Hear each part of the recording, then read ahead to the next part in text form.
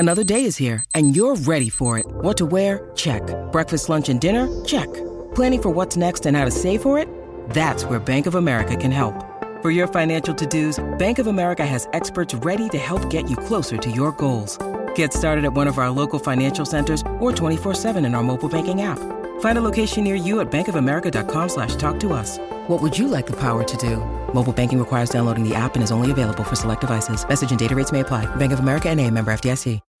When you need mealtime inspiration, it's worth shopping Kroger, where you'll find over 30,000 mouth-watering choices that excite your inner foodie. And no matter what tasty choice you make, you'll enjoy our everyday low prices, plus extra ways to save, like digital coupons worth over $600 each week. You can also save up to $1 off per gallon at the pump with fuel points. More savings and more inspiring flavors make shopping Kroger worth it every time. Kroger, fresh for everyone. Fuel restrictions apply.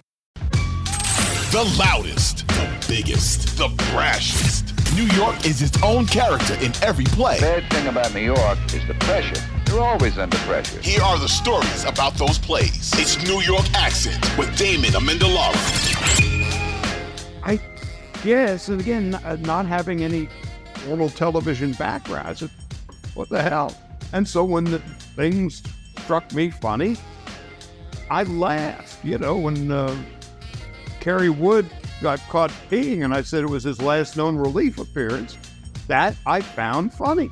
Charley Steiner had a very typical New York story. Growing up 17 miles from Ebbets Field in the 1950s, he experienced the typical post-war childhood on Long Island, entranced by Vin Scully and the Boys of Summer. The atypical part was eventually becoming the voice of that franchise, the Dodgers. In between dreaming of calling those games and actually doing it, he called Herschel Walker and New Jersey Generals games, Jets games on WABC in the mid-'80s, and Yankees games in the early aughts on WCBS. Oh, and an iconic turn as a SportsCenter anchor during its heyday at ESPN. From the supposed rift with John Sterling when he called those Yankees games to the impeccable line, Francis Scott off-key when Carl Lewis called the national anthem and made it a mess, Steiner has a million stories. He shares them here. It's Charley Steiner's New York Accent. Charley, how are you? I'm very well. Thank you for having me here.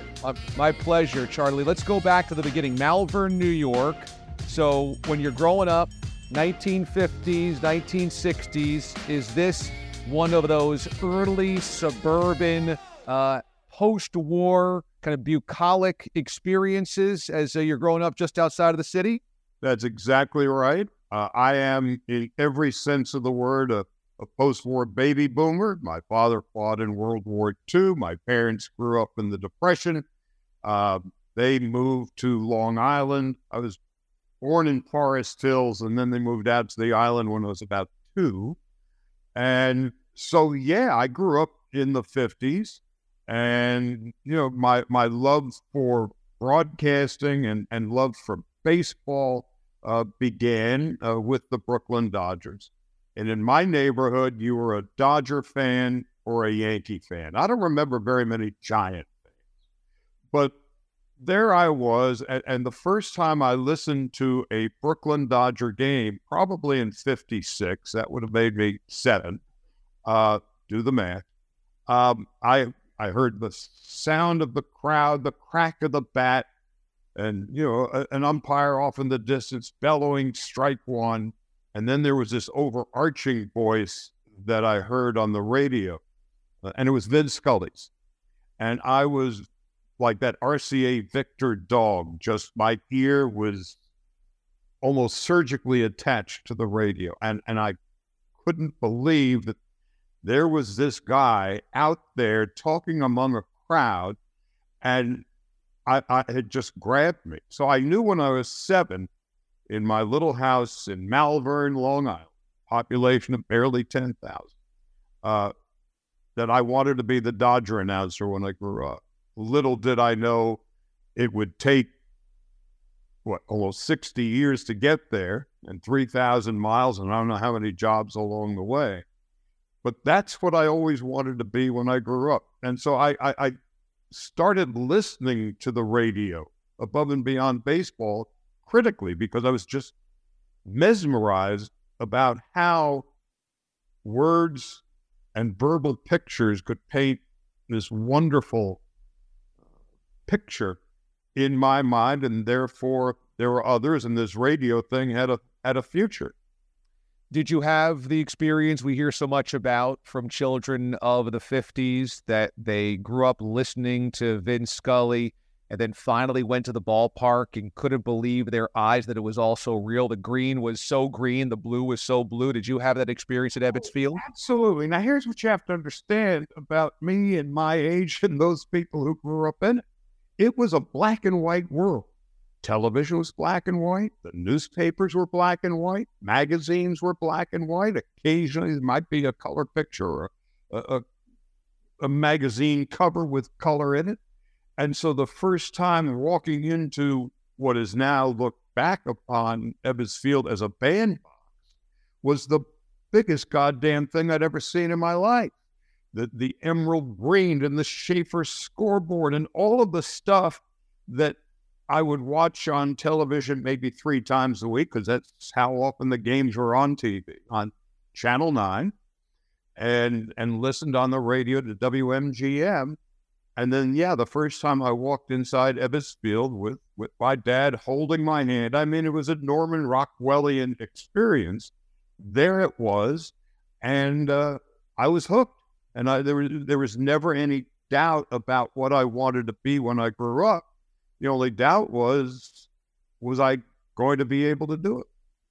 So approximately 9 years old or so is when the Dodgers break your heart or they decide to leave. How do you cope? How do you process something like that? It was really difficult. It was the end of the 57th season, and I'm now watching what turns out to be the final Dodger games from Ebbets Field. They played a few regular season games in Jersey City, and that made no sense to me either.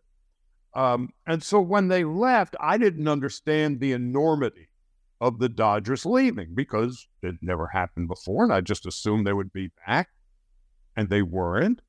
And then what was a baseball fan and a Dodger fan to do? And so all these years later, when I came out to Los Angeles, folks would say, well, what did you think about the Dodgers moving to Los Angeles? And the only response I could come up with, I was very passionate on both sides of the story. We'll fill in the blanks, but let's spin forward in your career where you do end up as the voice of the Dodgers. And my first experience out at Dodger Stadium was actually last summer. And I was taken aback by how charming and beautiful it was and how much they kept the history of the ballpark and really enhanced the history of the ballpark. And when that sun sets over the mountains and that Los Angeles sky is a pink hue, and you look at this place, you look at the baseball down below, it really does feel like baseball heaven in many ways. I'm wondering what your experience was like when you first started calling games with that as the backdrop. It is home field advantage in every sense of the word.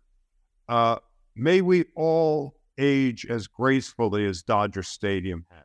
I mean, it's still an immaculate perception.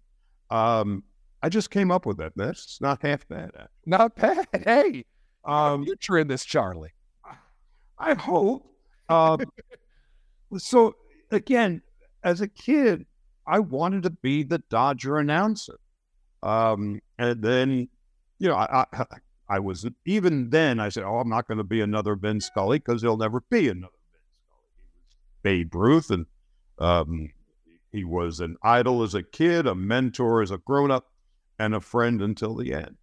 And so going to Dodger Stadium every day, and I was very fortunate, as you know, broadcasting for the Yankees prior to coming out here, that I've worked for 2 iconic franchises, 2 magnificent stadiums.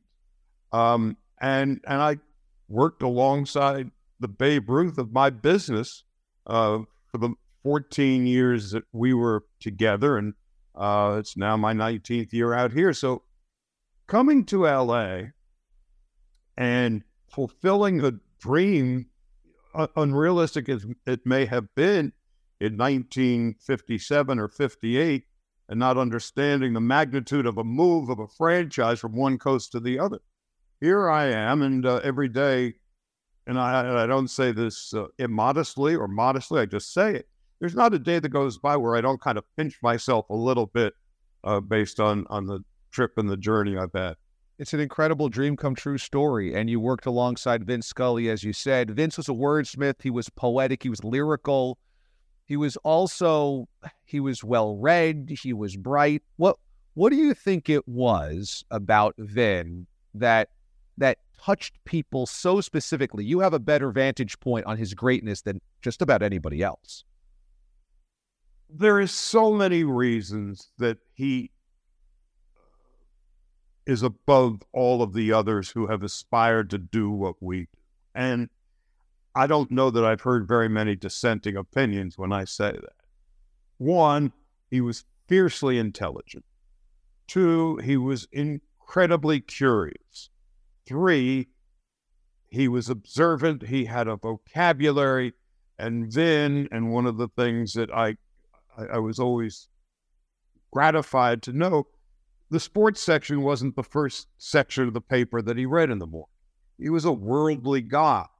And that was always the way I was. My career began basically in news, because you didn't just show up one day and become a play-by-play announcer back in the 60s when I broke in.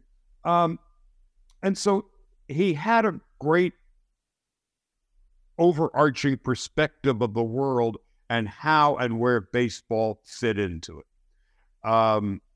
He had that wonderful voice. He was blessed with a fastball. He had perfect timing. And the world came to Vin very slowly. And that is the highest compliments. Like in Matrix, the bullets are flying and he's just batting them away. And he could do that in calling a game and telling a story and laying out for the precise amount of time to drink in maximum amount of drama and then continue on. Of course, he did it without an analyst most of his career. And so it was just natural for him. He seemingly dictated the pace of the game rather than the other way around. And he was everybody's favorite broadcaster. He was everybody's favorite teacher. He was everybody's favorite uncle. And when he was alive, and people would ask me about Vin, I would say that L.A., Hollywood, it's a city of stars, and he is the biggest star in town. Even in his death, I think that still holds true. When you first get the Dodgers job, it's on the radio side of things, and Vin Scully has been on television, but they're simulcasting the early innings on both radio and TV. So he's calling the early innings on both. And so you then have to you pick up the action of the fourth inning. That is totally unique for any baseball broadcaster ever. Okay, we're going to start you in the fourth. Was it awkward? Did you resist that at all? How did you handle doing something that really nobody else does? You don't resist when you're offered an opportunity to work alongside Babe Ruth. That's one. Two, it was unique, and it was more difficult than I think folks might imagine. It's like being in a relay race, and I'm on the inside track, and everybody is passing by. Now, all of a sudden, the baton is passed to me, and I have to sprint like hell and get caught up. Then, as we prepare for a game, we make notes about what are the things we might want to say or not. By the time the fourth inning came around, Vin had used about 75% of the material. At some point, I might be able to use or assuage. But that was fine. That was never an issue. Look, again, the guy that I wanted to be like when I was 7 years old, and I'm working, alongside him. I'm kind of like the sidecar in W.C. Field's motorcycle. I'm happy to go for the ride. And it worked. You know, it was me and Rick Monday. Monday and I have been together now for 19 years. And so we got it. We understood it.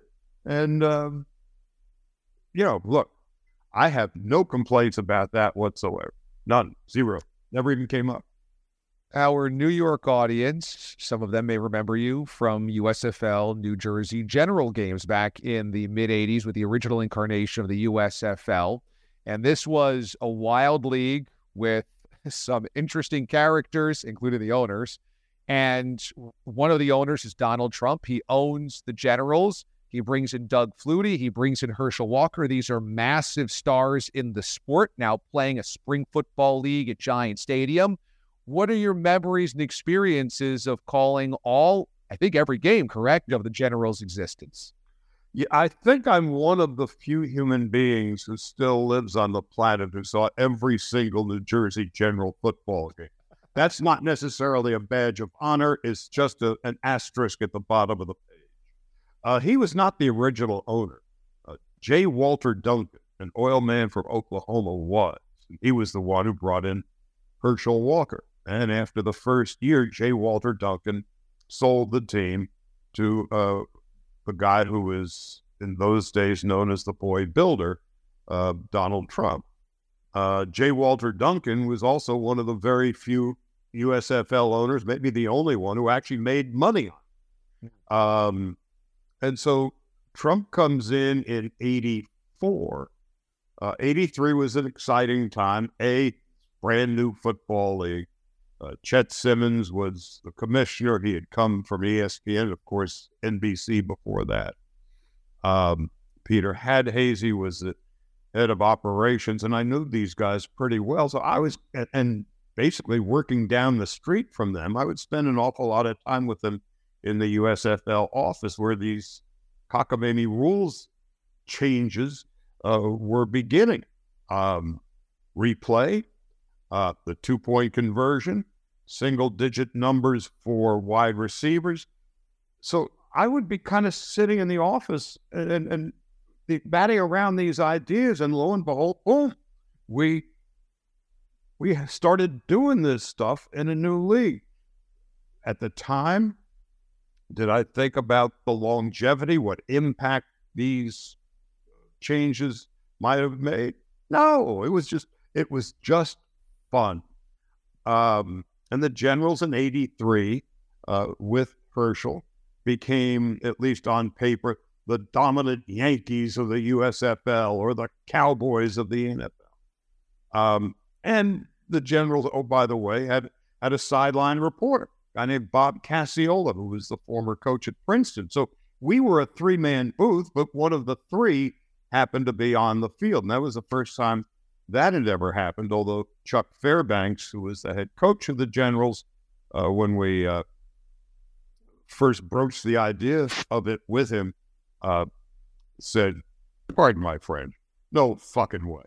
But it happened, and we beat. So there was the USFL was a great testing ground for what turned out to be the NFL and the rules that they've made, adaptations that they made, or the whole idea of celebrating in the end zone, which was frowned upon. That all started in the USFL. It was a grand experiment that almost succeeded. Almost. Is the Generals' 3 seasons that you call games the launching pad for you to get the New York Jets job on WABC? Yeah. I hadn't done any of that stuff before. I was, by and large, a studio guy, the RKO Radio Network. I was a sports director of that and brought in John Madden, Keith Olbermann, Tony Bruno, John Martin, and the like. But I always, as a kid, I always wanted to be the Dodger announcer. The fact that, football kind of made itself available to me, coincidentally working at WOR, who had bought the rights to the Generals, that's how it began. And then when they went out of business, Mark Mason, who was then the program director at WABC, called and said, would you like to move over here and do the Jets? So, yeah, and at the same time, I was still working at WOR doing the morning sports on Rambling with Gambling. So I was doing a lot of different stuff at once. But when I had a chance to double down on my play-by-play stuff and go to the Jets for a couple of years, I did it, certainly with mixed emotions, because WOR was, at that time, the number one radio station, not only in the city, but in the country. So, yeah, one precipitously led to the other. This is around the time where Jeff Samoleon and company have the great idea, the brilliant idea of launching an all-sports radio network in New York, and it had not happened across the country. People thought they were crazy. Year number one, it was a disaster. We had Jeff on the show earlier in the spring, and he took us through just the financial dire straits that they were in. Ultimately, it took them some time to figure it out, but now we know WFN is a behemoth and sports talk radio is omnipresent everywhere in the country. But do you remember the concept being floated around New York radio at that time and what you thought about the prospects of that working? When I came back to New York in 1978, and I worked at 99X with Jay Thomas and then up to WOR and then RKO, there were two sports talk personalities. One was Bill Mazer, who was just brilliant and had an encyclopedic mind, and Art Russ Jr. So you had two guys. How they were going to put together an all-sports station 24/7 came with the same reticence, I suppose, for a lack of a better word, was much like ESPN. How are they going to get 24 hours of sports? And how are they going to do 2 networks? How are they going to do 3 networks?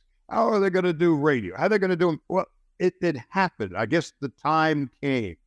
And what they were able to do and how they did it, bringing over Imus, and Mike Green was doing the morning sports there. They had spoken to me about doing the morning sports. And that was at a time where I just had begun at ESPN.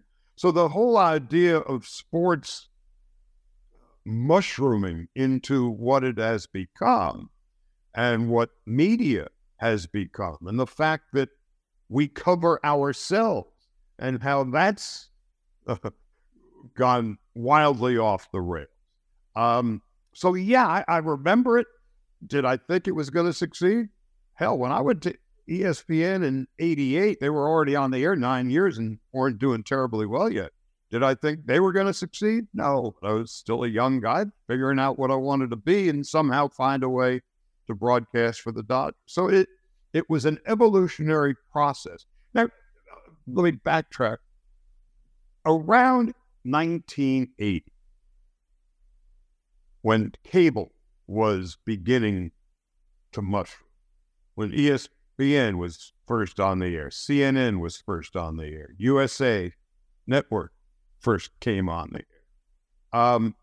Did we know that cable television, where you actually have to pay for it, would become a way of life for America, if not the world? We didn't know. We just did it.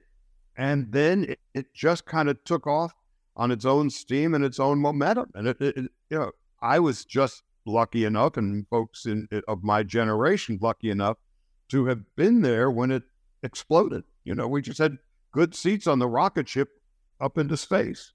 Wow. So even by the time you joined ESPN in '88, you are still a little skeptical on whether SportsCenter at ESPN really has a future as a cornerstone in sports media. My agent, the great Don Buchwald, not the good, the great Don Buchwald, who has represented Howard for 40 years or more, suggested that I not go there.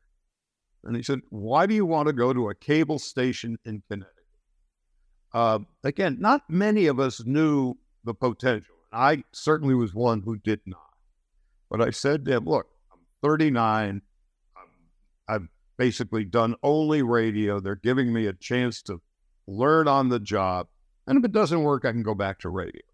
And, you know, when they brought in John Walsh, who really was the mastermind and the visionary of what SportsCenter could be, it was no guarantee that it was going to succeed. But fortunately, in the space of a couple of years, they brought in me, Keith, Dan, Robin, Mike Tirico, and Chris Fowler had come up through the ranks. So all of a sudden, between 88 and 90, there was this surge of talent that just kind of showed up one day in Bristol.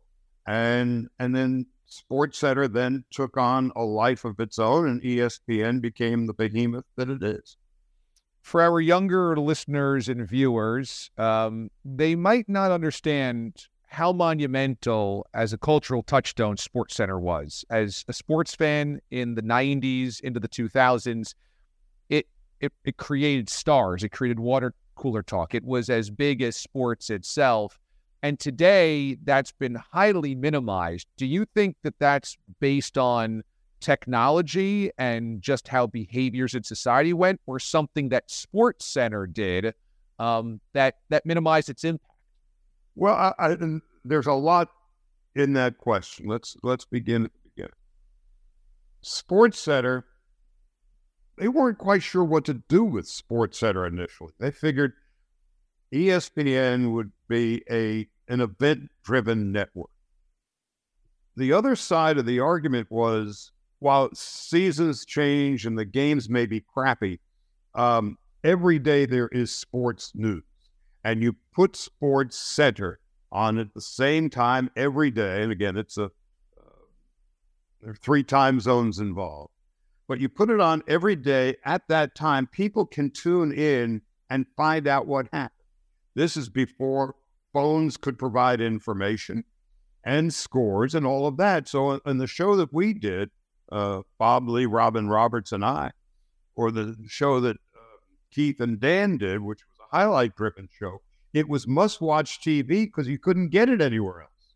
So people would tune in for the results and tune in for the stories. And then in that period of time, there were these enormous sports culture stories that took over. Mike Tyson, the death of Pete Rozelle, the fall of Pete Rose, all of these stories that they were more than just sports stories. And so here we were growing simultaneously with the enormity of these stories that we were covering. And then they decided they would start to promote some of us on the air with the SportsCenter commercials. And so all of this was happening at once. It was like spontaneous combustion. And those of us in Bristol, Connecticut, which is 2 hours from New York and 2 hours from Boston and 1 hour too far from either, we were the last ones to know that SportsCenter was becoming a big deal. And then when we did it, we were just kind of, wow, really? And the day that the sale of ESPN was announced, and Eisner, who was then the president, not Iger, but Eisner, announced in this internal press conference that the big acquisition from ABC and Cap Cities was not ABC television or any of the other stuff. It was ESPN. Bob Lee and I are working in a concrete bunker in Bristol, in cubicles next to one another, watching this press conference on these little monitors, and we're looking at each other, and he's talking about us. So there were those clearly who understood what ESPN could become. We weren't. Well, that's pretty fascinating. You might be best known for allowing yourself to, quote, break on air, laugh on air. One of the best examples of that is when Carl Lewis attempts to sing the national anthem. But you oftentimes would laugh and laugh so hard you might have tears in your eyes. And that was so unique for any television anchor that we would ever see, or a sports television anchor. And I think people probably still remember you for that. And it's a wonderful signature to have.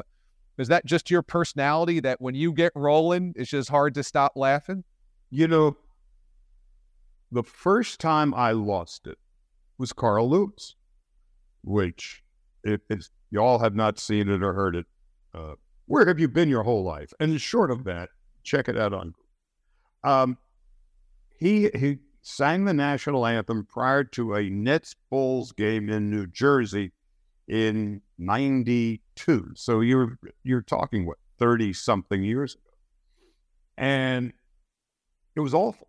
And I'm driving to work that morning, and we used to have a meeting at 10 o'clock every morning, an editorial meeting to go over the stories that we might be covering and who's going to cover what and what reporters are where and so on. And at the end of the meeting, I said, yeah, I drove in this morning. I'm listening to FAN, and Carl Lewis last night did this, just the worst rendition of the anthem I've ever heard. Maybe we've got video.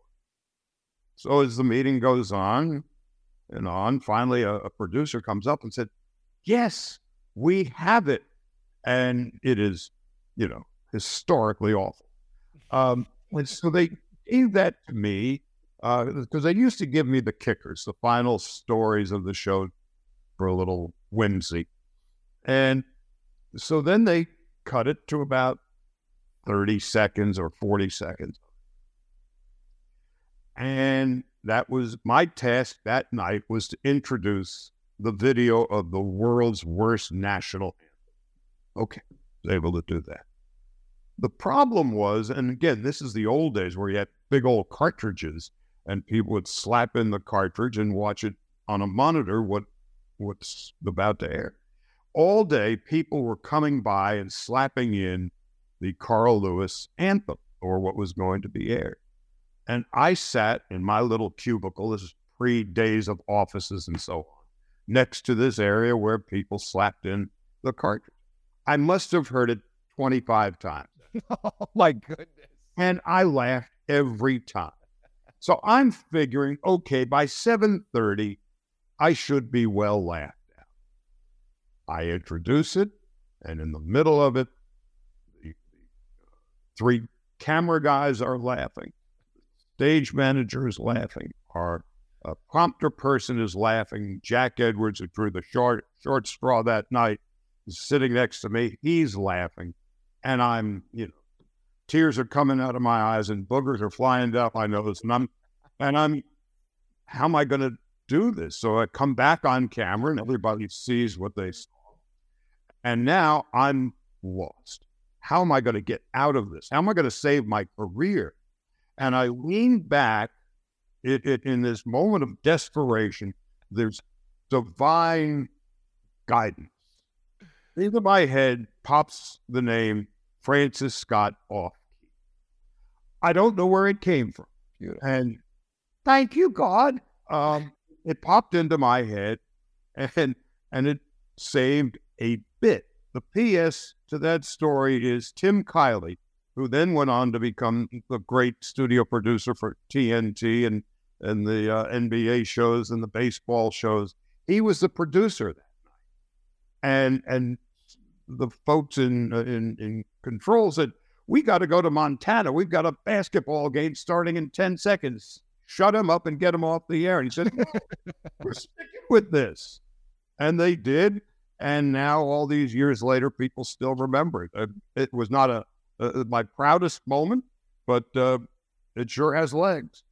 Well, you were also one of the stars of the SportsCenter This Is SportsCenter commercials, famously with a bandana, carrying a bunch of refugees through the tough. Follow me to freedom. And so it always felt like you never took yourself too seriously. Whereas again, television anchors, certainly of the era, wanted to be more buttoned up. Was that just your personality where you were self-deprecating and did the directors or the people around you know, oh, Charley would do this where some other people wouldn't? Well, clearly the folks, Wyden and Kennedy, they were the producers of the SportsCenter campaign, and they had the Nike spots, Chicks Dig the Long Ball. They were basically the same format of their 30-second spots as ours were.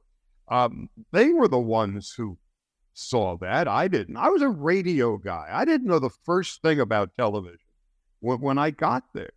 And then, so I was always thought of myself on radio with this little camera thing in front of me.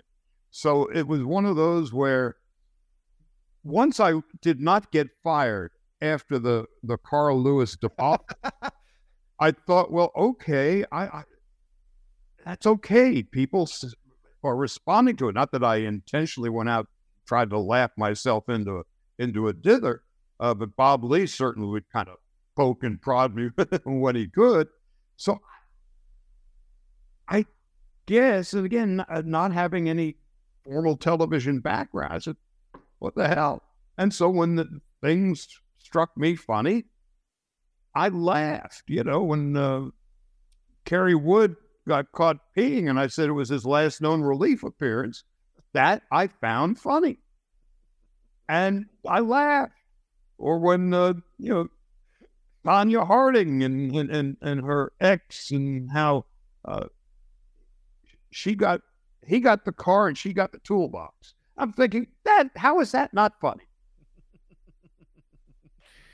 So you have this wonderful career at ESPN, but you're still longing to do television, or play-by-play rather. And I'm still longing to do the Dodgers. You're longing to do the Dodgers. Always the focus. So you end up going to MLB on ESPN Radio, calling baseball for ESPN Radio, and then that dovetails into the Yankees job opening up as Michael Kay leaves the radio booth for the Yes Network on television. So the slot next to John Sterling opens up. You then pair with John Sterling calling games for the Yankees in the early aughts, famously the 2003 Aaron Boone game. Much has been written and made about your relationship with John Sterling and the years you worked together. Do you remember those years fondly working with the Yankees? Yeah. Oh, look, there's not much about my career that I don't remember fondly. How I got the Yankee job was really quite by accident.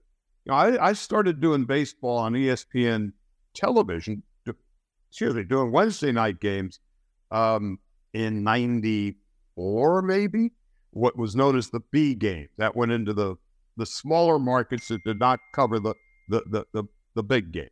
Okay, I was learning, and I had no kicks with any of that. And then 4 years later, I'm still doing SportsCenter. I'm still covering boxing and so on. They get the rights to ESPN Sunday night radio. And there I am, I'm able to do it. Now, fast forward to 2001. About a week or two before 9/11, I'm in doing a Yankee game on a Sunday night. John and Joe did the television. I would do the radio with, I think, Dave Campbell. And I'm sitting in Brian Cashman's office, and in walks George. Unbeknownst to me, he's standing behind me, and then he starts rubbing my shoulder. I turn around. And I'd known George prior to New York when I was working in Cleveland. So I'd known him for a while, and I worked, the local radio in New York for 10 years. And he said, I watched you this past Wednesday in Tampa. You're doing wonderfully. Blah, blah, blah. And he says to Cashman, I need to see you. And so I get up, I walk out, and George has left. And I say to Brian, they, with this new network, Yes didn't have a name yet. Wasn't even on the air yet. If something happens here, this could be kind of cool. So an hour goes by. I go back to the booth, and in walks Cash. He said, I've got some bad news and some good news. I wasn't expecting any news. Well, the bad news is I told George he might be interested in coming here, and then he cursed me out and said my focus is to build a baseball team and not a broadcast. The good news is I think he wants to hire me. Okay. So now 2 weeks go by, and then there's 9/11. And that kind of obviously changes everything for all of them. And I'm, still at ESPN, and I'm doing the first game back on ESPN radio post 9/11 on the 17th of September, the Phillies and the Braves. And it was obviously an emotional experience for all of us who were there, broadcasters, players, everybody. And a week later, the Mets come home and play the Braves. And I did that game. And then a few days later, I did the Yankees' first game. And so the immediate post 9/11 has passed. And now over the final 2 weeks of the season on ESPN radio, I'm calling Barry Bonds' last 13 home runs. Or 13 games. I called 68 through 73. So I was on the air everywhere. And then the Giants came and said, would I be interested in coming out and working alongside John Miller? And I had two wonderful offers. And my dad was in ill health at the time, in the home in which I grew up. And I thought, well, maybe if I go home to New York, wouldn't that be nice? He could listen to me on his way out, which he did. And that's how I ended up with the Yankees. And so all of that was coincidental, serendipitous. It was all of the stuff you don't expect to happen. And then had 3 great years. And right in the middle of that 3-year run, Aaron Boone shows up.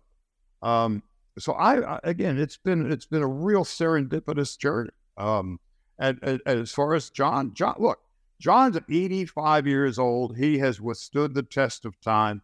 We have had similar careers. He's just 10 years ahead of me. And the stuff that was written was pretty much a bunch of hooey. But yeah, we're 2 play-by-play guys. And so there were times where it didn't quite fit, but there were also times when we were quite good. And our relationship now, all these years and all these miles later, is exceptionally good. I talk to John quite often. So when Dodgers and Yankees series happen, you guys play one another. Then in the press box, you can kind of reminisce about the old days and chop it up a little bit. We do it. When the Dodgers were out here, or the Yankees were out here last month, he did not make the trip. Right. But what I do find is there are many more people who are not involved in our relationship who make the big deal about it. that I don't consider it to be that big a deal, and I don't know that John does either. I mean, look, I've been doing this now 56 years, and John's been doing it 66 years. Neither of us has had a real job, and we're not about to start now. It's all part of the journey. What a remarkable story. What a remarkable career. And to think that it starts in Malvern, New York, listening to Vince Scully on the radio and Brooklyn Dodgers games, to now having had the career you've had nearly 20 years in the Dodgers broadcast booth is just... That's an amazing story with everything in between. You got a couple of books in you, I'm sure. I've been asked, and I keep saying no, and I asked Vin about that. Again, whenever I had any business or even some life decisions, I talked to Vin because he was as much a father to me, a second father. And I said, you never wrote a book. And I said, why? And he said, it boils down to the 3 E's.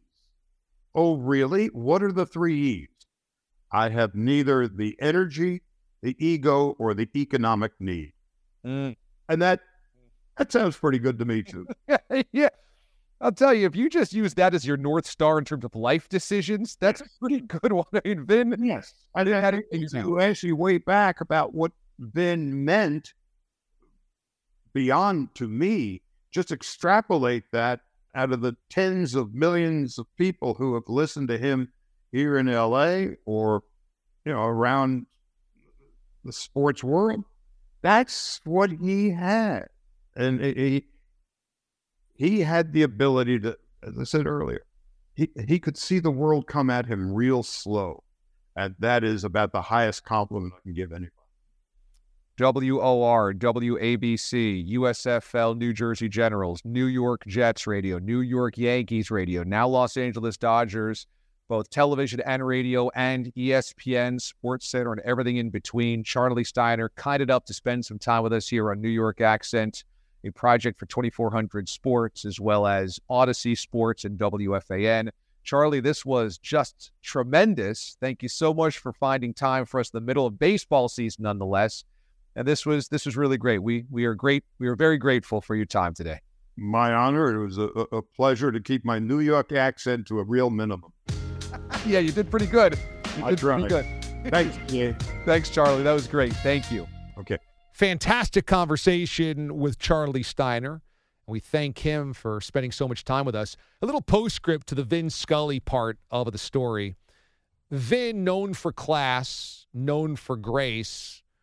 I saw that firsthand. I was a high school kid in Warwick, New York, in Orange County back in the mid-'90s, and this was well before Twitter and a little bit before emails. And so to become a sportscaster, in my mind, I had to reach out to sportscasters who I admired and ask for some advice and maybe get a picture or two autographed and sent back to me that I could pin on my wall in my high school bedroom.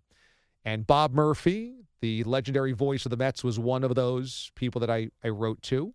And I got a handwritten note from Bob on a little piece of Mets stationery that I still have. And one of those icons was Vin Scully. And Vin sent me back a 8x10, really a little bit less, probably a 5x7 color photo of him and a typewritten letter on Dodgers letterhead. And I will always have that. I still have that to this day. And it was encouraging and thoughtful and impeccably typed. And look, I don't know if Vin typed it himself. Maybe there was a secretary to help him do these things. But it wouldn't surprise me, knowing the reputation that he did, that he typed. That he typed. Vin would be embarrassed that I misspoke that. Vin typed out a letter of encouragement to a high school junior, I think at the time, or sophomore, 3,000 miles away. So I will always remember that in terms of trying to give back to young broadcasters or people that ask for advice, encourage people along the way that might have the same dream as you, and take the time, because it really does matter. So Vin Scully was a gentleman, and he was a legend, and he touched a lot of people in a really positive way. Thanks to Charley Steiner for joining us, and thanks to you for downloading this episode of New York Accent. You can catch me weekday mornings on CBS Sports Radio on the national side of things, on Sirius XM Channel 158 if you're in New York City, or on the free Odyssey app or the CBS Sports app as well.